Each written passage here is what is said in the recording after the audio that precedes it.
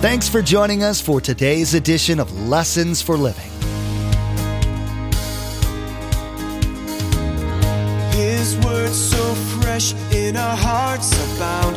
His word made flesh in the here and now. A new life is beginning. Lord, let us hear your lessons for living.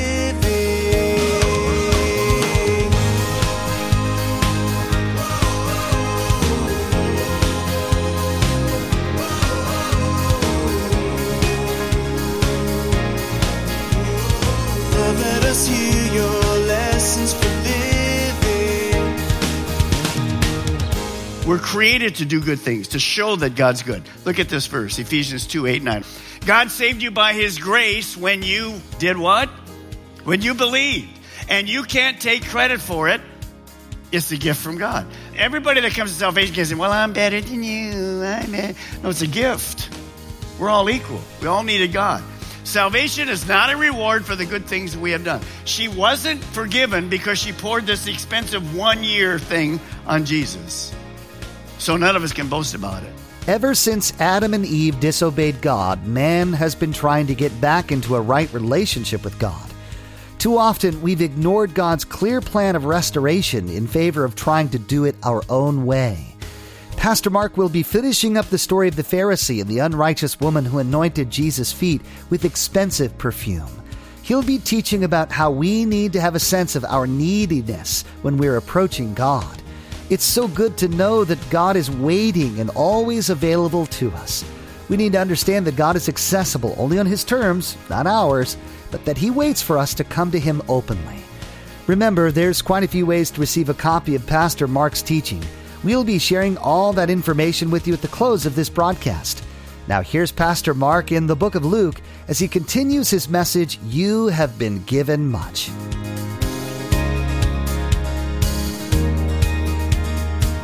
Let us hear your lessons for living. Jesus says, I don't care what sins. He says, the sinful woman and the self-righteous religious leader, both of them needed forgiveness. But Simon was self-righteous and hopeless in the debt. He never received God's forgiveness. But here, the grateful prostitute is forgiven and gets a new start. Now, when that happened, here you are in this scenario. Remember, Jesus did things that people couldn't expect. When Jesus says to this woman who's a prostitute in the town, your many sins are forgiven. What are the other people thinking in there? You have to remember what the Jewish people are. The Jewish people in those days, they knew this as a fact. Today, sorry to say, when you go to Israel, the majority of Jews, they do cultural things. They do Shabbat and those kind of things. But most of the Jews today don't even believe in God anymore.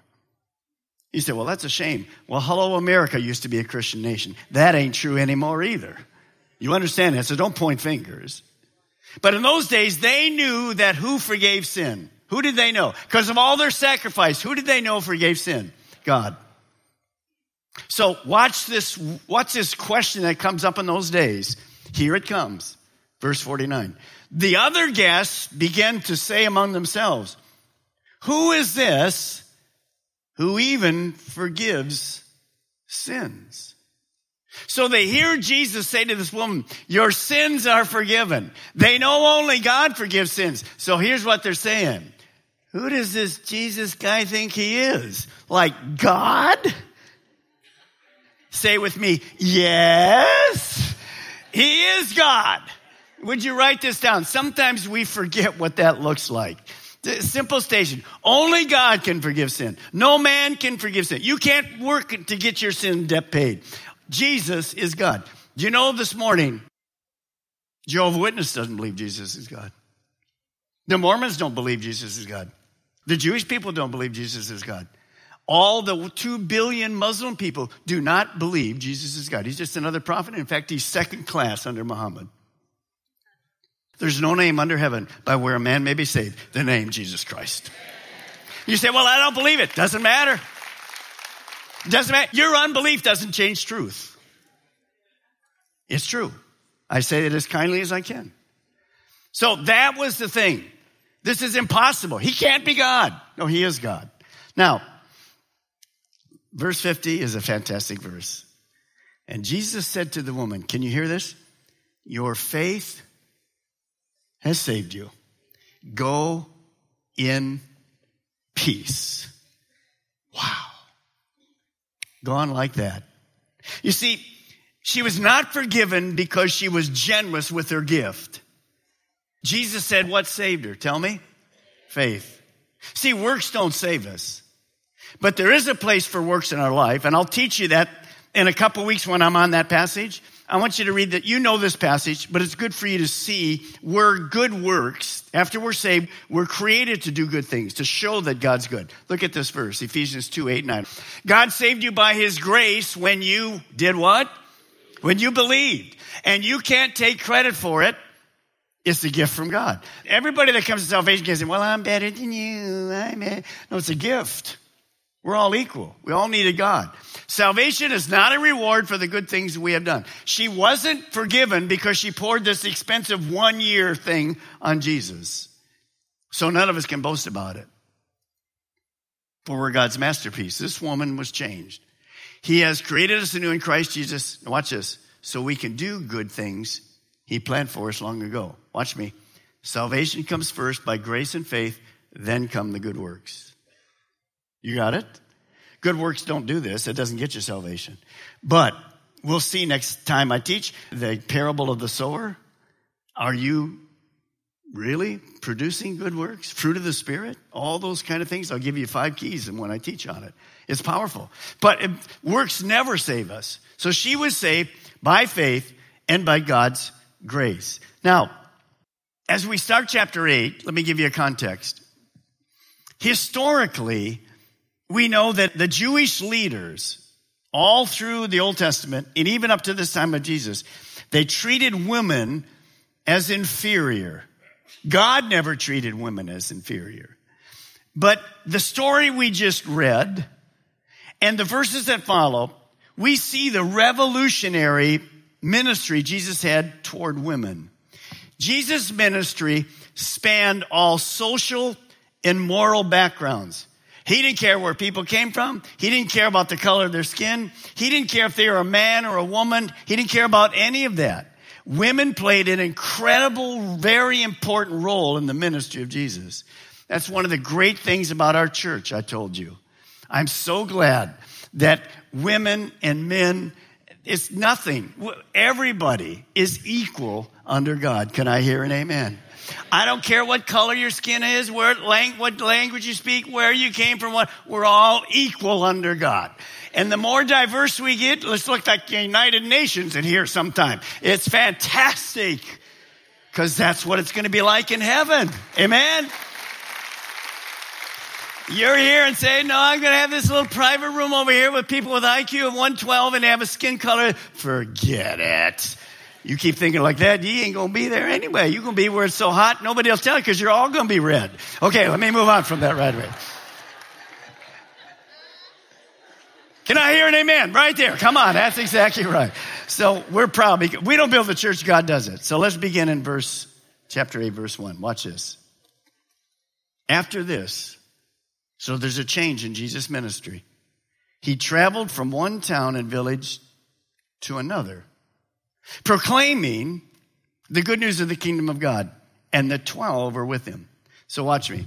Here he's been in the northern part of Israel. We were just there around the Galilee.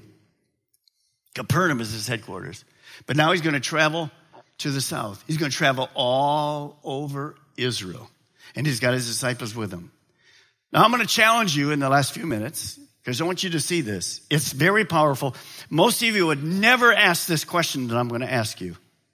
And you would never even think about this question. But I want you to think about it because it's relevant to where we are. Here's the question. As Jesus changed ministry and he goes all over Israel, how did Jesus fund his mission to take the gospel to all of Israel? Where did he get the food? Money? Place to stay? Resources? How did he fund it? He said, well, Pastor Mark, you're the pastor. You know well how he did it. Jesus was God. Well, yeah, he was God. But when he came to earth, how did he come? As a man. He didn't go out in the morning and say, God, we need 243 shekels today. Thank you so much. No. You see, again, none of you would ever think about that. Did he have to have that? Of course. We know that finance was such a big deal that he even had a treasurer with him. Remember? To handle all the money. The treasurer wasn't too good with accounting. His name was Judas, but he was the treasurer. So Jesus looked to God's way to provide for him financially. Where God guides, God provides. So what is God's way to fund the ministry? It's never changed. From the Old Testament to right now, today. I want you to write two things down. Here we go. Number one, the mission of the church must be funded. It's not an option. It must be funded. And who is to do that? Right here. God designed all Christ followers to generously fund the mission of the church. So who is that? That's you. If you're a guest this morning, that's not you. If you're not a Christian this morning, that's not you. How are we able here at CCM to have video campuses? How are we able to do that? You're sitting in a nice sanctuary.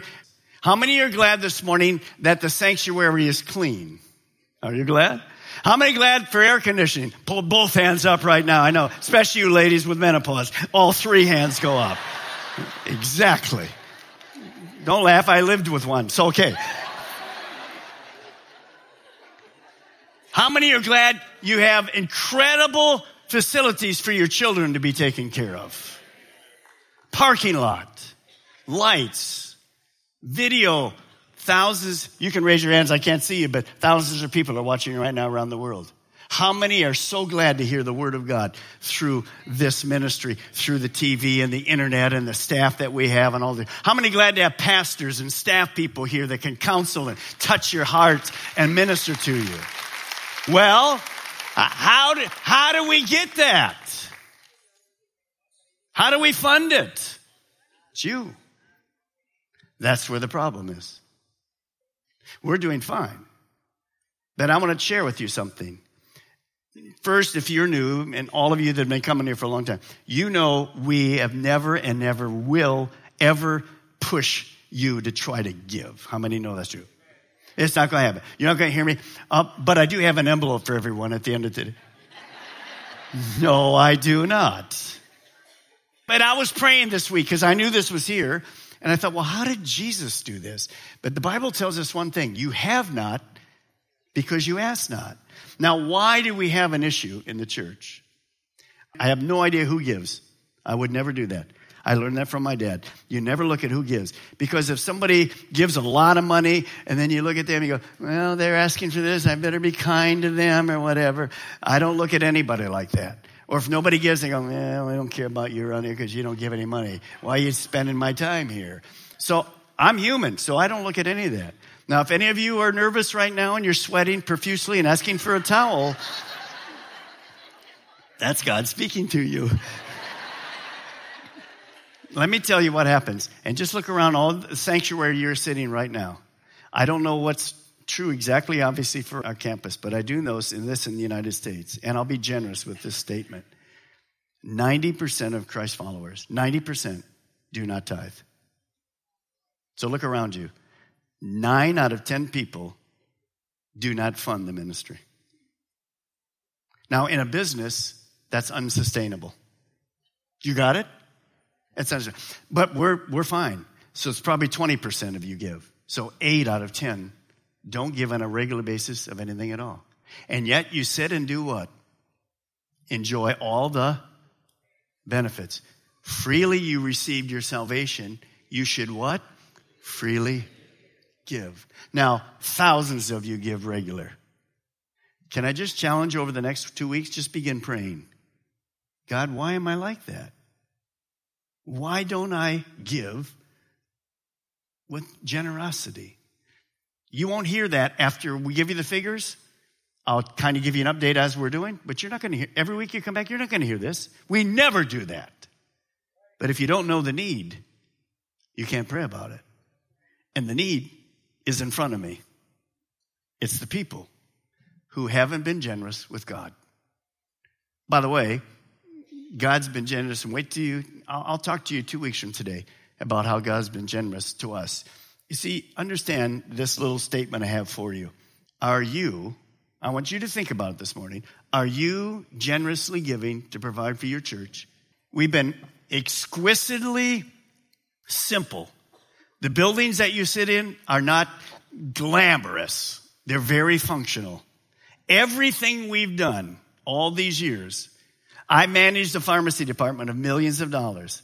In 25 years, I never laid one person off because I managed a department thin. The way we manage this church is very thin in numbers of people that work here because I learned to do that. I want to make God look good. It's his money. It's not your money. It's not my money. We're average people here. I drive a Camry. We have an 07-year Rev. You won't find me. And nothing wrong if you have the brand new Lexus or whatever. Praise God. If you have an extra one, just drop it off. My address is... No, I'm just joshing you. How many of you know the stuff we have isn't what life's about? It isn't long before you're gone and I'm gone. And you're going to give it to your kids. In about 2 years, you're going to go through all of it. And be glad you're in heaven because you'd had a heart attack if you're here watching them do it. Could I hear it? Amen. So let's just get serious and give it to God. Amen. So I just want to challenge you with that this morning. I know some of you will email me, whatever. That's fine. That's good. Okay. Email me with a check. All right, here we go. So how did the mission of Jesus be funded? We get an answer in verse 2. Look at it. Who was there with Jesus as he began to go all through the place? The 12 are with him, and look at verse 2. And also some women who had been cured of evil spirits and diseases. One of them, Mary Magdalene, from whose 7 demons came out. We got to see something for the very first time in Israel. A place called Magdala along the Sea of Galilee. I just want to show you some pictures. Very simple. This is probably the greatest discovery in the last 50 years in Israel. This site is the first century synagogue right on the Sea of Galilee that Mary Magdala, town that she lived in, the first synagogue that no question at all that Jesus walked in and taught in this synagogue 2,000 years ago. Every time you unearth something in Israel, it just proves the Bible over and over and over again. They didn't just find the synagogue. They're in the process of unearthing the whole town that was there in Jesus' day. Now, this woman called Mary, she was amazing because she lived in this town and she became rich in this town through the kind of things that she did. But Magdala in those days was known as a kind of a Las Vegas in our kind of day. Mary grew up and fell prey somehow to 7 evil spirits that Jesus set her free from. Do you know who the first person was to meet Jesus after he was resurrected? Mary Magdalene. Do you think she was grateful? Freely you've received, freely give. So Mary is one that funded, you'll see it, from her own resources, the ministry of Jesus, and she followed him.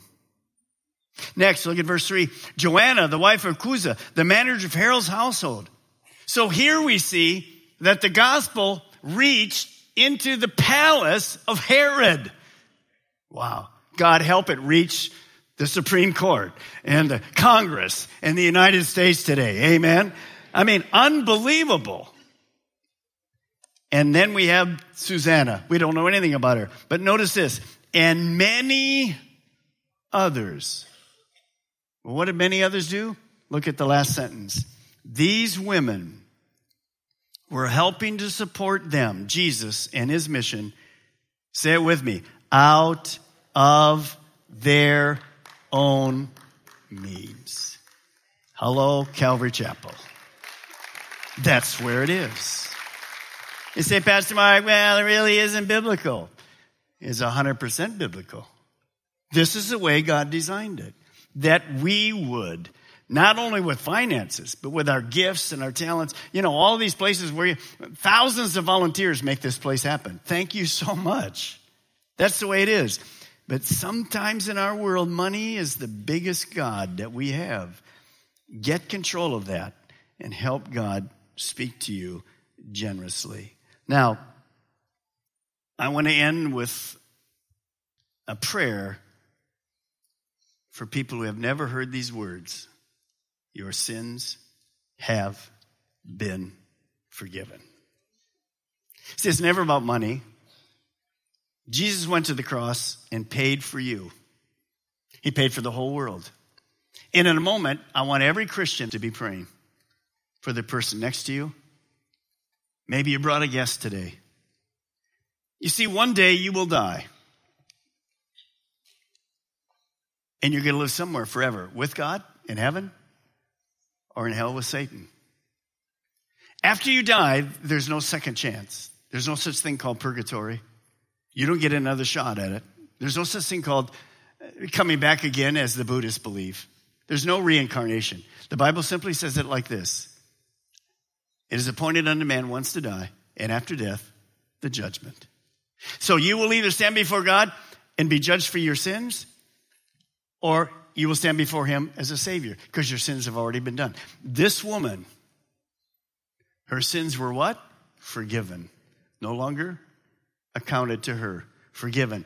And cast as far as the east is from the west. And here's what I want this morning. I want many of you who have never been really born again. This lady left that house very different than she came in. She left in peace. You can't buy it. It's a gift from God. Peace with God. Why? Because your sins are forgiven. Some of you have fallen away from God. And let me say this kindly to you. Because of all the counseling I do at the end of services stuff, it just reminds me. Some of you are here and you claim to be a believer, but your actions are the farthest thing from a believer in marriages and in homes. And I'll ask people, well, is your wife a believer? Your husband? Well, they come to church and say they are. But when they tell me what's happening, Jesus is reading your mind right now. He knows who the real you is. I don't. You don't want to try to fool God. Don't be a Simon. Well, I'm better than they are. Get real. And let God change your heart today. Like that, he can change your life and give you a brand new start. The woman in this story was obviously what we would call of ill repute. The Pharisee, on the other hand, was considered an upstanding member of the community. As Pastor Mark taught, Jesus clearly was not impressed by either of their reputations, but looked at their heart attitudes and making his determination of their fitness for the kingdom of God. May we emulate the woman's attitude towards God in our lives. Maybe you're listening right now and God has placed a certain person on your heart that needs to hear this message. Or maybe you'd like to share it with all of your friends. There's a simple way to share this message. Log on to Lessons for Living Radio and click on the radio program option in the main menu. There, you'll find the Lessons for Living media player. In the Messages tab, simply click on today's date.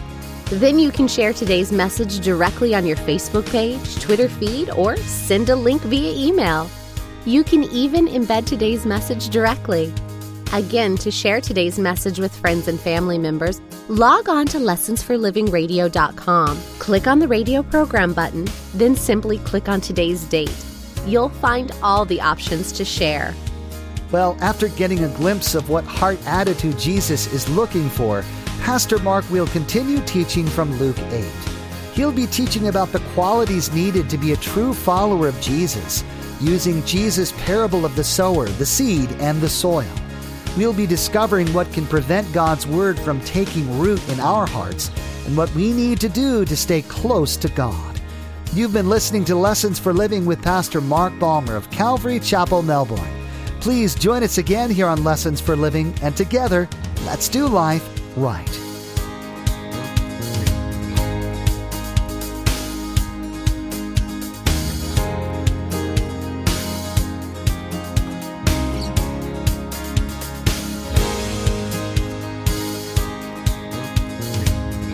Our eyes have seen and our ears have heard His word made flesh in a hurting world. A new hope He is giving.